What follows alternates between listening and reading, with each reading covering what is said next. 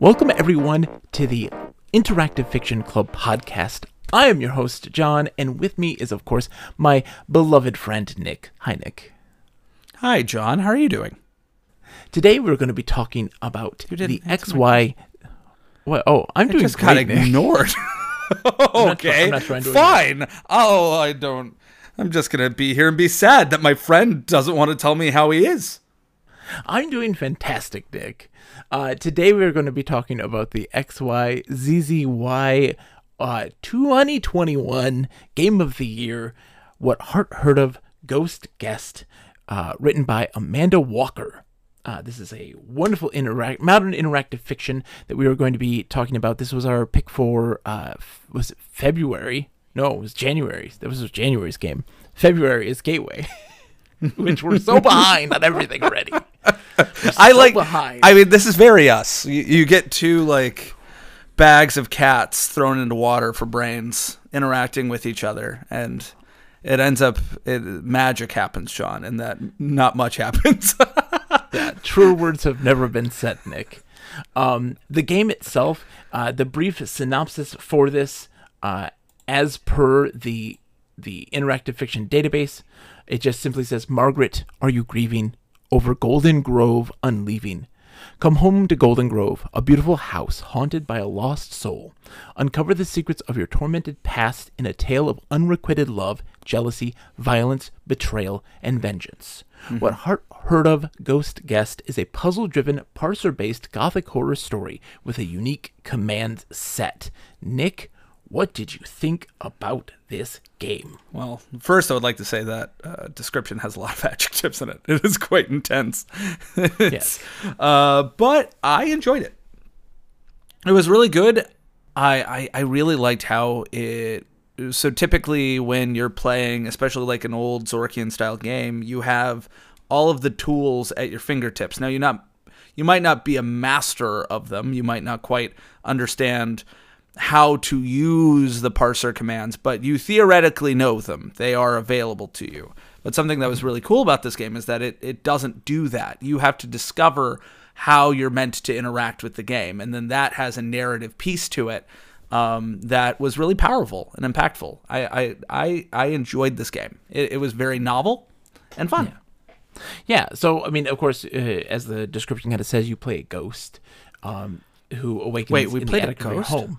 Yeah, we played a ghost the whole time. Yeah, Nick, Oh, you didn't know this? Shit, we're dead. Oh, man, you missed out then. You really didn't get it, did you? I didn't understand anything. I thought it was happy. And There was a bonfire at the end. Yeah, I know, right? It's beautiful.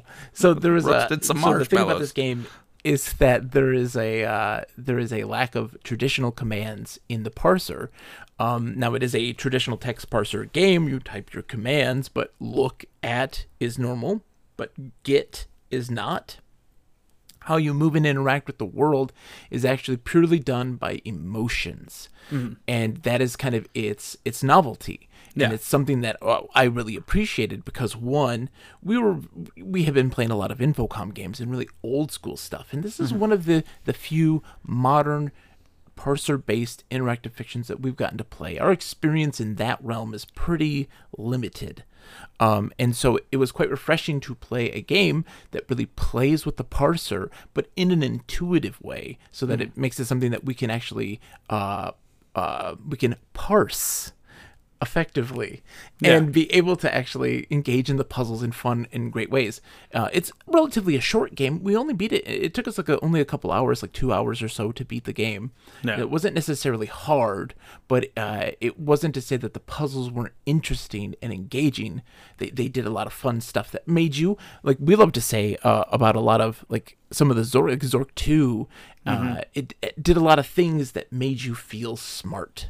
I agree with all of that. And one of the things I want to emphasize in this moment is also how the mechanics of the game emphasize the narrative of it and your narrative experience of the game. Where if I were playing like a 3D game and I'm a ghost, how do you limit one's agency? How do you make them feel as if they are limited by they're no longer having a corporeal form? We literally don't know how to manipulate things. Our interactions with things aren't the way that we would we're typically accustomed to, having played these sorts of games before. And all of that sort of enhanced the experience. Is that like you not only feel clever because you're solving the puzzles and you're going through that, you feel like the person, you feel frustrated, you feel curious about yourself in a way that, you know, that I found very interesting. Yeah, I mean, you bring up a great point about it, right? This is a game that it can only exclusively be played via text. You know, this is not a game that could translate into 3D. You talk about like, oh, how would a ghost do the things that it does in three-dimensional space with a controller? And it's like a game controller really mimics the only really mimics the movement and like the behaviors of the human body and these sorts of things, right? It emulates action. Mm-hmm. But what a text parser does that's so exclusive is that it can emulate a variety of other more ephemeral qualities. Whereas like in here, a lot of your commands are related to emotions and memories that you unlock as you discover things in this world. And by using those to interact with the environment, that's not something that you can really do that translates into a button press. So what'll happen typically is then you press X and it will, you know, then you can be angry or light something on fire, but that doesn't convey the proper emotional impact of what is really happening to you as that ghost. That's what's interesting.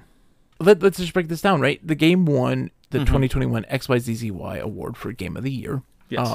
That's you know, reserved for interactive fiction. And do you feel that, I mean, we haven't played it of any of the other of the nominees in that realm, but how do you feel that would rank? Do you consider this to be a very, very good, if not great, interactive fiction? I mean, I think it's excellent. If anything, one of the things that I think it does very well is that it knows exactly how long its shtick can sort of last for. Yes. Like, it does not, you don't end up finding all the tools and then there's 3 hours worth of game after that. It is, the narrative beats of it and the revelations that it gives you and the puzzles that it gives you are all very well timed. At no point does the sense of novelty and the revelatory spin that it's giving to you, at no point do those things sort of overstay their welcome. Yeah. You play it for exactly as long as it needs to be played, and then you're done. And we've played games where that is not the case. Zork 3, where every moment towards the end is like, okay, so the game is finally over. We've done it. And no. There's one more puzzle. There's another puzzle. There's another puzzle, and it's like, no, you've done it. We're finished. You've done something. You did something clever. We're done. Okay, you're trying to do something else that's clever? Okay, maybe I'll entertain that. We did something that's clever. We're done. Oh, we're not done. Why aren't we done, game? This game, it gets you through the whole emotional arc of this person. It tells you, their life story. You get to understand the circumstances of their death, and then it's done. And it wraps it up well. And then it wraps it up. It puts it a little bow. You get some catharsis. It's great. And what's great is, and a problem that I think a lot of games have, just games in general, is just their pacing is such a problem. They may overstay their welcome dramatically, or they don't dive into the mechanics thoroughly enough. And this is that perfect pace, right? Everything that you learn, the commands that you learn, all make sense for the character you're playing. You learn them and discover them all at the rate that would logically make sense based on your explorations, and then just how everything progresses is exactly the way it's supposed to feel. Like you never at any point are like, okay, the commands that you use are related to one or two puzzles, and that's it. You know, these emotions that you earn, and so it's not like you're sitting there doing the same emotion over and over and over again to open something or to turn something, doing that constantly. No, you only have to do that once or twice, and that's it. Yeah. In some cases, they literally just stop working. They're like, oh, we're not doing that anymore. We're done. but they do make sense contextually as to why that's the case. And I think we'll dig into that in the spoiler zone. But yeah, I mean, would you recommend this game to somebody who is trying to get into interactive fiction, or is this something that you may also only think is reserved for a veteran?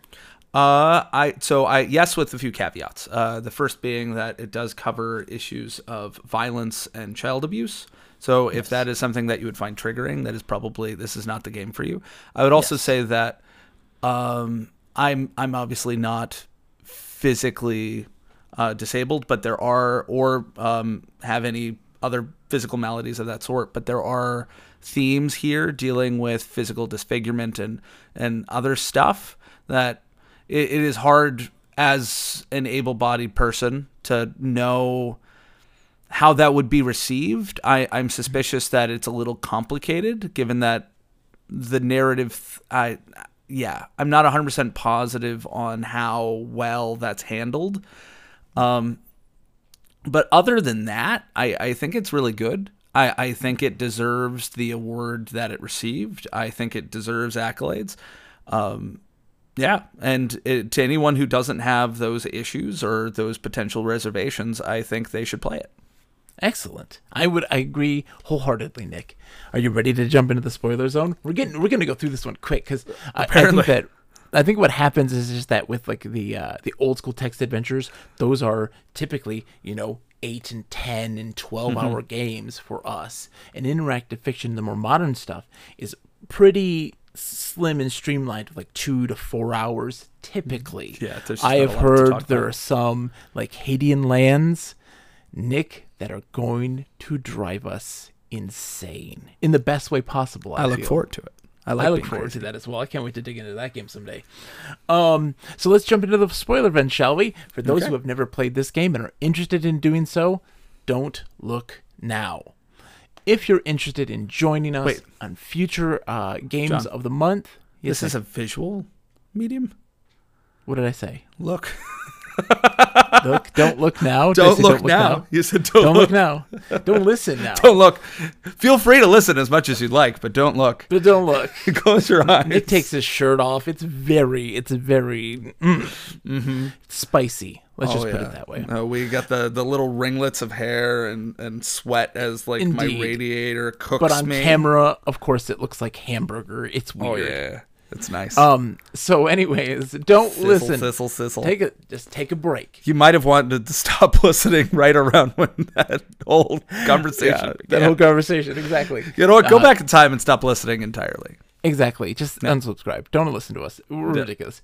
But if you're interested in joining us in future episodes and future games of the month, you're welcome to join us in the Interactive Fiction Club Discord, which will be linked into the description. And I don't know, like, we're so behind. We've already gone through what February's game is, which is Gateway. We're recording this in March. And I haven't even announced what the March game is, which tells you just how much of my job I am not doing. Life has been hard, Nick. It's been a weird month for the both of us. Oh, to say the least. But if you're welcome to join us, the Discord information will be put in the show description, as well as show notes that lead you to what Heart Heard of Ghost Guest. If you have not played it, I highly recommend it. It is not a long game. It is not necessarily a difficult game, and they do offer hints and help that will help you through the process very well without spoiling things outright. We had to use one once. We used one hint. Now we go into the spoiler zone. Here we go, Nick. Spoilers. Boom. So, Nick, this game... it starts you off as a ghost. You're in an attic, right? And you have no sense of who you are in this process, right? Yeah. And we have no commands. We can't pick things up. We can look and examine things, and that is effectively all that we can do in that moment, because there's a door, and we can't seem to move through that door either. Yeah, which is very powerful sort of game design, where you put them in, you give limited options. You give limited things that you can interact with so that you can get a sense of how the game mechanics work. Yeah. So the only thing you can do is look. That's it. Yeah, and there are 4 things total in the room: a window that you can look out of, a chest that you can look at but cannot open, a mirror that gives you your very first command, and a locket. that gives you your second command. So like when you look at the mirror, you as the ghost get this feeling of just fear. Mm-hmm. And it kind of really tells you, like, look, fear is a command, a verb that you use to interact with the world. And in this case, it breaks things. Yeah. Specifically, Yeah. glass. Yeah. Glass and reflective objects. Yeah. So Which mirrors also and is things really like this. powerful from a narrative perspective because our character is disfigured physically. Yeah, but we don't know this yet. We at don't know point. this yet. But I think we sort of guessed it because that the fear is associated with a reflective surface. The thing that you use to look at yourself causes fear and dread. And that is something that was, especially when that was finally revealed, that was finally understood. The mechanics sort of lacing in with that narrative push and those realizations about what your life was like and the hell that you lived before your death was really powerful. It made the mechanics feel like it enhanced your experience of the game. It enhanced your immersion into the game, which was something that I really enjoyed. Yeah, it is a light bulb moment, right? As you learn these new commands, as you learn more about your character, Margaret, everything starts to contextualize, and those light bulbs go off of, oh, this is why things are behaving the way that they are. This is why these emotions are tied to these objects. This is why we behave the way that we behave. Yeah, it's something really interesting to have a character interacting with the world through their emotions rather than through their actions. We're used to folks running around with swords and guns and interacting with and manipulating the world in that way, killing enemies, committing violence. Not to say that we don't commit any violence in this game, but it is interesting how the choice was made that this person's power, this person's ability to impact the world that they live in is rooted in their emotions and their awareness of their emotions and being able to cope with those things and to gain control over their own feelings is something that's really interesting to explore. Yeah, because also in this room, right, there's a locket, and as you look at it, it excites you. Oh yeah, you become excited about it, and as you open it, there's a lock of hair there, and it's an image of a woman and a man being married, and you don't necessarily know who this is. The name in the locket says Ava, and you'd make the kind of the assumption that might be you. Because you're excited because it kind of shows that you were in love with the man in that locket. You're having that love and excitement for that and wanting to see that. So it kind of it gives you this kind of weird assumption that might be the case. Of course, it's not, but ooh. But now, because of that excitement, you now have the ability to use excite as a way to open things and get access to new areas. And of course, then at that point, you can open that door. You could try to excite the trunk, but it says that you need to turn it in order to open it. And we don't have that ability yet. Yeah. What's really interesting is how this intersects with conversations we've had about the parser in the past, where parser directions are always very clear, and they typically don't like vague words like to use, because that sort of can confuse player intent. Literally, it's so precise in its meaning. Like, you can interact with things that are made of this material in this way, and no other way. No other way. You can pull things that are made of this stuff, and that is all you can do. You can twist things. You can on and on and on. Yeah. But I found that really interesting. And what's great about this game also is that so once you get this command to be able to open things, right? That's your introduction. This is your tutorial on how to interact with stuff and how you learn new interactions through verbs. And kind of encourages you need to look at everything that you can see to unlock memories and therefore get new emotions and therefore access new places and do new things. The moment that we leave the attic, like it automatically is like there's talking downstairs. You hear murmuring, and it doesn't let you downstairs because you're afraid of what the murmuring is. You're afraid of any of those, of people and things. And there's only one other place that you can go to, which is like this walk-in closet, where there's a belt and an urn, and the belt, when you look at it, it elicits hate.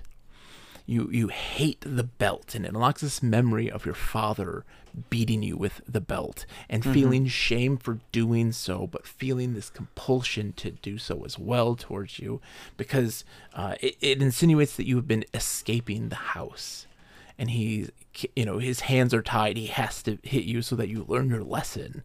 And that hate, it explains it as this feeling as if there is a sucking sound, a sucking feeling. Yeah, vacuum. And we were like, well, what does this mean? We tried to like suck the vase and things like this, but of course it's just like, no, you can't do that. You don't hate the vase. You have no emotions tied to it. So you can only really interact with things in a contextual way that makes sense for those emotions, which was also really cool. Yeah. And in that moment that you now learn these things, the murmuring has moved on in the house, and you can go downstairs where now you're greeted with a whole variety of doors. The place starts to open up. And there's a few places that you can go to that were like your sister's bedroom, and you know that your sister is Ava. You start to learn more about it. There's paintings that are on the wall that are signed M, and you're like, that's my signature. Those are my paintings. That's who I am. And there's a library that you go to that teaches you to love, because it has these toys, these tin soldiers that you used to find solace in retelling these stories, that the soldiers represented your guardians who would protect you from danger, and that you were the princess. What's the story, the ballet? There's a ballet that the Nutcracker. Nutcracker, I think so, is what it was, yeah. And because you are having these memories of these tin soldiers, it introduces you the verb love, which allows you to enter metallic objects, but particularly metallic objects that you have an affinity to, or an affection towards, or something of this sense. And then we're like, well, how do you get out? You're trapped inside of this metallic space. And of course, we have one other verb, which is hate, and that takes you the opposite side of that spectrum. And I think in that example, you saw one of the things that's interesting about this game and just modern text-based adventure games and interactive fiction games is this movement away from what the sort of gotcha. You're stuck. You've missed something. You've used something inappropriately, and you're trying to figure out what the hell you did wrong. Those sort of feel-bad moments that were a big part of the experience of early text-based adventure games. That is, a lot of it is like not using things in an inappropriate moment, because if you do, you will lose. And then on top of that, managing your saves and understanding your saves and not having a lunatic friend who names things in weird ways as a joke, so that if you do screw up, you can go back to the moment prior to the mistake. Exactly. There's none of that here. Everything is very well thought out and planned in such a way that you can't really get stuck. And then there's there are links to those things that draw your attention to them. Love brings you in. You've just learned like a moment ago hate, and I'm like, aha, hate gets me out. Exactly. And that also makes you feel not dumb. Like And it won't let you downstairs to learn love before you learn hate. So that way you can't be trapped inside of something without that ability to escape. Yeah. And I think that's incredibly smart. And it also, on top of that, puts walls in your way that make sense in the narrative. Yes. Like, you're afraid because you don't know what's down there, because your experience of this house is practically new to you, even though you've lived in it your entire life. You don't know what to expect down there, or you do know what to expect, and you don't want to admit it. Yeah, because we know who's there, what those murmurs are. As you progress, you know who these people are that you are trying to avoid. Yeah, so it's really smart how the mechanics mesh with the narrative, and how the mechanics reveal to you the narrative and also gratify you and make you feel smart, when in reality it was really the only thing you could do. Like Exactly. there was no other options for you. You were going to stumble onto the right solution eventually anyway, assuming Yes. you didn't like put the game down, come back 30 years later and go, what the hell is happening? I'm in a tin soldier. Yeah, I mean, exactly. And like, what does this mean? I'm stuck. This is annoying. This is frustrating. So with his tools kind of in hand, you also like learn that like you find a bedroom that's comfortable that belongs to your sister Ava, and she has these drawers, drawers that you try to open by exciting, and it's like you can't open those that way. They need to be pulled. And so you're like, okay, I need to know a new verb that I don't know yet, but And that was also something we kept trying to love the drawers, I think, to try to pull. Yeah, to try to pull, yeah. But of course, so like, okay, we need a new verb in this instance. But we know they're important and special. So as you explore, you like find a bathroom, and there's a mirror there that you, of course, use fear to break the mirror in the bathroom that exposes a note that talks about a combination to get access to this room that's locked. It has a lock combination to it, and of course that is. The answer to it is the rainbow, and which Nick is just a brilliant person for, because every door in this house has a color to them, a unique color to them, as well as a particular number of designs on them, and that gives you like, this is the first one to push. The red door is number 1 because it has one thing on it, and like one seagull or something weird like this, and every door had different colors and numbers attached to them, so we knew exactly how we do it. But when you go to the lock, we can't push the buttons. We are a ghost. We don't have that ability yet. We don't have that power. But there's also a sitting room that you can go to that has a picture of a man, and when you look at it, you desire it, and it pulls it to you, and it smashes on the ground. And it's, of course, of this person, Ian, who you were deeply in love with, who seemed to always care about you and spend time with you and read you stories, and and you would paint them and these sorts of things. Like you were big into painting everything. You would take lovely little boat rides on the creek playing the banjo. Indeed. And how this person really cared for you. Yeah. And that, of course, gives you the ability to pull things, so that you're able to get into the drawers of your sister's stuff. And there's a box, a lock box there, and you're in like desperate. You want to get into this box. You can tell the ghost is really excited about wanting to get in there, but they can't, of course, do so. And upstairs in that closet, there was that pot, and I was immediately like, okay, well, I can pull that now. I want that, because we could also tell that it would there was something inside of it. When you excited it, you'd hear rattle the jingling of something rattling. And so by using desire, we pulled it off the shelf and broke and revealed a key. And we had a hard time. This was the puzzle that got us stuck big time. We were like, how do we get the key into the lock? We can't grab it. We can't manipulate it that way. And when we try to desire it in that room, it just flies through you and hits the wall. And we're like, okay, that doesn't make any sense. I mean, it does, but we don't know what to do from there. And so we did have to use a hint system. We struggled with this so hard. And what we had to do was you go down to your sister's room and love the lock in the box, so you inhabit it, and then desire that key, because it tells you that desire has a strength from a long, great distance. Yeah. And as we desire that key, it pulls it into the lock. The game tried its damnedest to tell us what to do, and we just didn't listen. That was on us, because I came in with the weird, like, oh, okay, so love is going to have us go into something. Someone's going to pick it up and take it somewhere and put us into a place that we can't go. Like, we kept thinking we would be a spy or something like that, and that's what the function of love was. And I think it was because we were looking from, it kept saying that you would look from the perspective of the toy soldier. So immediately you and I are like, the use of love is to spy on things, or to get past the voices downstairs or something like that. Yeah. And that was not the case. Yeah. In this floor, there were stairs that lead down that we couldn't go to because there's voices there, and we're terrified of them. And so when we open up that box and unlock it, it reveals that there is a syringe with medication and a note that says to use 3 times the dosage because of their frail body. That should be enough to take care of them. And we also had learned there was also another note that we had found at the time that was talking about like, that she had left, that Margaret had left, and to want to strike out on her own. We're worried about her and her safety, but we're sure that she's going to be fine. And we know that we are Margaret. We know that that's us, and that is, of course, not true. Mm-hmm. And it's very clear that there is a murder afoot.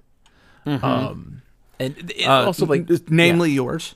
Namely ours, yeah. And that, like, your sister had resented you. She always had these feelings of being held back because of your disfigurement and your predicament and stuff like this. And so as you learn those things, what was at that point, we when we had the note, is that what made us like angry? I forget. Yeah, it gives you anger at that so point. the syringe makes you angry because The syringe makes you angry, and it pushes the syringe. Mm-hmm. And so now we're like, okay, we know how to push buttons. Yep. So we And can that's now how- open the door. Exactly. And what's behind that door, Nick? Behind remember? the door That we unlock. Is that the master bedroom? That is the master bedroom. Yeah. So that gets us to one of our primary abusers. Yeah. Our father Mm-hmm. is on his deathbed. And seeing him there in those moments, we are filled to the brim with regret. We are able to also feel his emotions greatly, and the regret that he has for the way that he treated us, and with that we regret him, and it goes into this process of like going through his emotions and him being filled to the brim with all of the regret of the things that he did, and thus results in him dying. Yeah. And we also learn, like, there's a document there that's his will that also like splits the estate between you and your sister, and Ian all evenly. There was a book as well that was there that was like a poetry book, I believe, or something. Do you remember that was what Ian would read to you? Yeah. And you feel that elation, which allows you to lift things. You lift the book in that moment. Something that's also revealed here is a little bit more of why you're dead.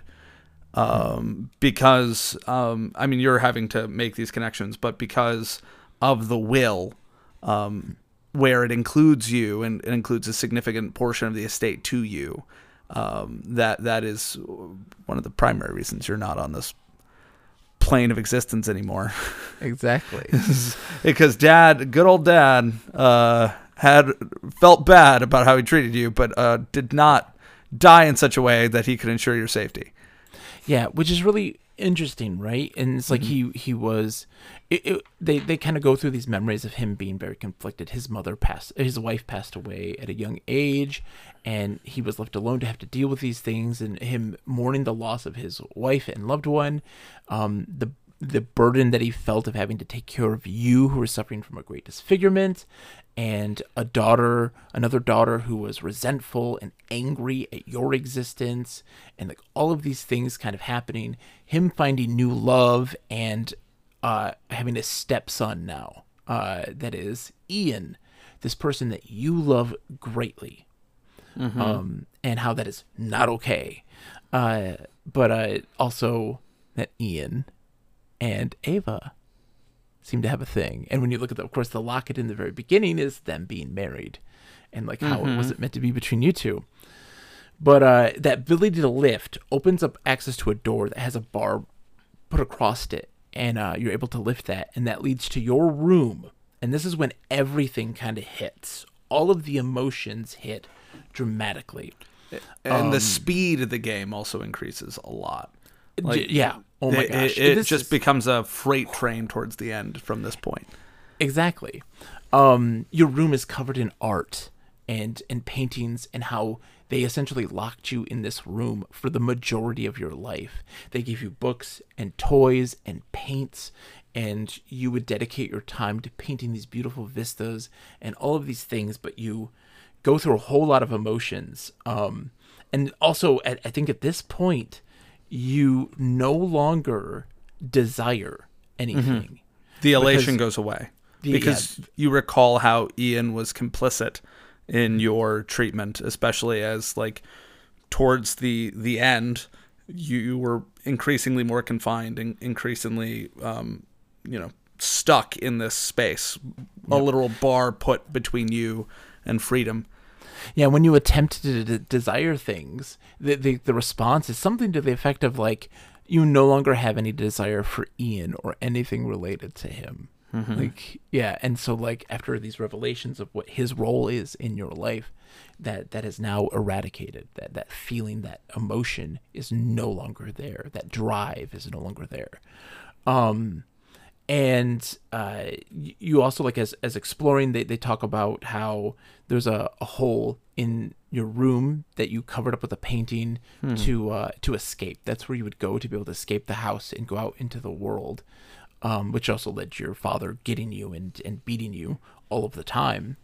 And also that there was a dumbwaiter there, which was how we can then bypass the voices downstairs by going into another room.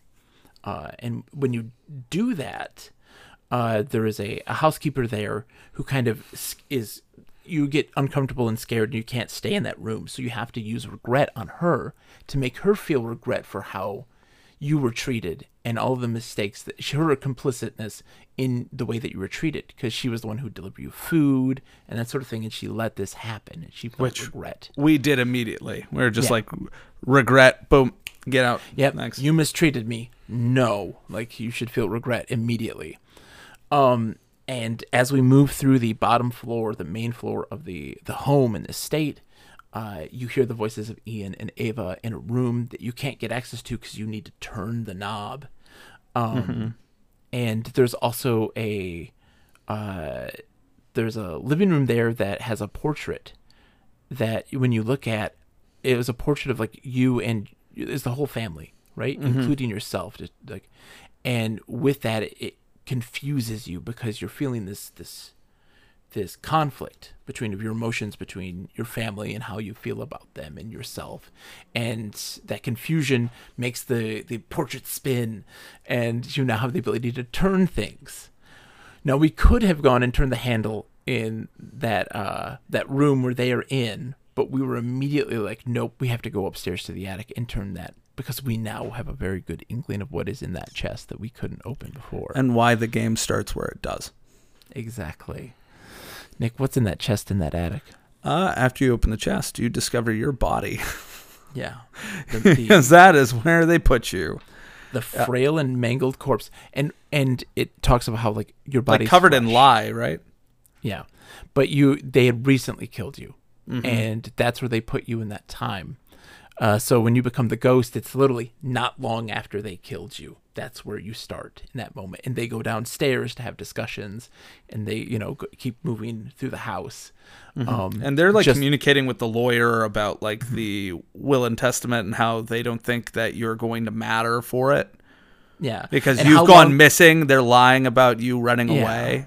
Yeah, and going off to live their life, and how long does it take before they can claim your portion? Your portion, exactly. And so in just that moment, real dicks. It's all Ava though, and you can tell that Ian has some reservations behind all this. Still a dick, regret. But by seeing your body, there is rage, and now there is, and in that moment, things start to ignite into flames. The house begins to catch on fire. That rage ignites, and you're no longer feeling this sympathy, this love, this desire. Those things are all gone, and all that is within you is rage. And that leads you, of course, back down to go into it's the library that they are in. And it's interesting because like you can do regret on Ian, and it pulls into his mind, and it says you learn Ian's plans to suicide. You're ejected from his mind. They smell smoke. Your rage rises. And like if you try to do regret on your sister, it's like she has no regrets for her actions. so you cannot enter her mind. Yeah. And like, and so then you have rage, and she ignites into flames, like, and all of this, everything kind of comes crashing down. And it says, as they burn, your rage fades, then you yourself fade. And it does a poem. This is the poem Spring and Fall. And it goes as such. Do you mind if I recite this, Nick, or do you want to recite this? No, you can do it. Okay. To a young child, Margaret, are you grieving over Golden Grove unleaving? Leaves like the things of man, you, with your fresh thoughts care for, can you? Ah, as the heart grows older, it will come to such sights colder. By and by, nor spare a sigh, though worlds of wanwood leaf mill lie. And yet you will weep, know why. Now, no matter, child, the name, sorrow's spring are the same, nor mouth had, no, nor mind expressed, what heart heard of, ghost guessed. It is the blight man was born for. It is Margaret you mourn for. And it's like, that is such a strong poem, and it fits so wonderfully to this game and its themes. And even by itself, without the attachment to the game itself, that is a very powerful poem. You feel so the strong sense of emotions, of longing and of curiosity and this yearning. And that is the exact same kind of feeling that this game elicits wonderfully. And to get this sense of closure for a ghost and the injustices put upon them, it couldn't have been a more fitting poem to go with a more fitting game. It really was something special and magical. Yeah, no, it goes out on an emotional high. Yeah. And that's it. The second that it makes sense for it to be done, it is done. And then It is done. You get that. I had that feeling that you get often when you've like read a really good book, like depression after it's done, that regret of not being able to experience the whole thing anew again. Yeah, that roller coaster of emotions that you experienced on the way through it, and once that has subsided, there is just this emotional drop off. There is this feeling of remorse, of loss, and that couldn't be a more powerful compliment to the writer of this game, because honestly, Amanda Walker just knocked it out of the park to elicit such responses and emotions into an audience, and to not do so cheaply, right? Yeah, it's a complex story told very simply and straightforward, but it's done in a way that is you feel very connected to. A lot of people, I was hearing some folks like give criticism of this game because they're like, I feel that the game does it cheaply, that they evoke these emotions cheaply by having these things happen. You know, no dad would do that to their child. And I'm just like, you have no perspective of the rest of the world, because there are lots of people in this world that when they experience shame, when they experience shame because of an action or behavior of a child, they react in violence. And that is not uncommon in this world. And for a lot of people, they're like, that I don't understand that. And it's like, there are people in this world who are put in really bad situations in their life and they can't escape. And that's people suffering. And when you are aware of that as a human being, or have experienced those things as a human being, it can be incredibly emotional and powerful because of it. And I feel like Amanda Walker did such a great job in this game in particular, which made it such a great choice. I was so happy that was the one I picked, because somebody was like, gave us a big list of IF to do, and I saw that this one was just announced its winner at that time, and I was like, let's give that one a shot. Let's just do it. And a lot of people were playing it and like, oh my gosh, this game is something. It is powerful. And we hadn't done it. We got to it very late in the month, and when we finally got to it, we were very much like, damn, that's good. Some people were also very confused about certain things, and I was like, they were like, why do some of these verbs not work anymore? And it's like, oh, it's contextual. Your character doesn't have those strong feelings, that powerful emotions that this ghost has are gone in that regard, and you cannot use those verbs anymore. Also because there's no design purpose for them, so they want to let you know that like You don't need this anymore. This is all the tools that you need. And it was very smartly designed. It was a very smart game that does such a great job of moving a person through the game easily and introducing new puzzles and mechanics in a natural way without feeling overwhelming or confounding. Yeah, I don't think I could put it any better. I think it is very well done, and that it makes you feel like shit in a good way. Yes, exactly. And that's a great feeling. A lot of people hate that. Good, like shit is good. Yeah, like when a book or a piece of media of any type elicits a strong, sad emotion, like, that's a good thing. That's not a thing to fear. It's a thing to embrace. Now, I'm not saying you should feel those things all of the time or be going through these strong emotions constantly, because that's just detrimental to your own emotional health. But, like, to feel sadness, to feel loss, to empathize with a character suffering, like, that is a very human thing to do and a very important and valuable thing to do that I think that a lot of people guard themselves from unnecessarily. It's okay to feel sad, and it's okay to cry. It's okay to feel loss and feel hurt and these sorts of things, as long as it's not something that you're actively seeking 24/7. You know. But it was good. It was good. Yeah. Well, that's our episode then today. I want to thank you guys all for listening very much. I greatly appreciate it. Nick, I very much appreciate you being here, my friend, as always. I appreciate you too, buddy. Thank you for having me. So we'll be back with the next episode where we'll be talking about Frederik Pohl's Gateway. And we're in March already, so shh. I don't know what the March thing is yet. I'll announce it at some point in time. I apologize. I am not doing my job properly. Life is life.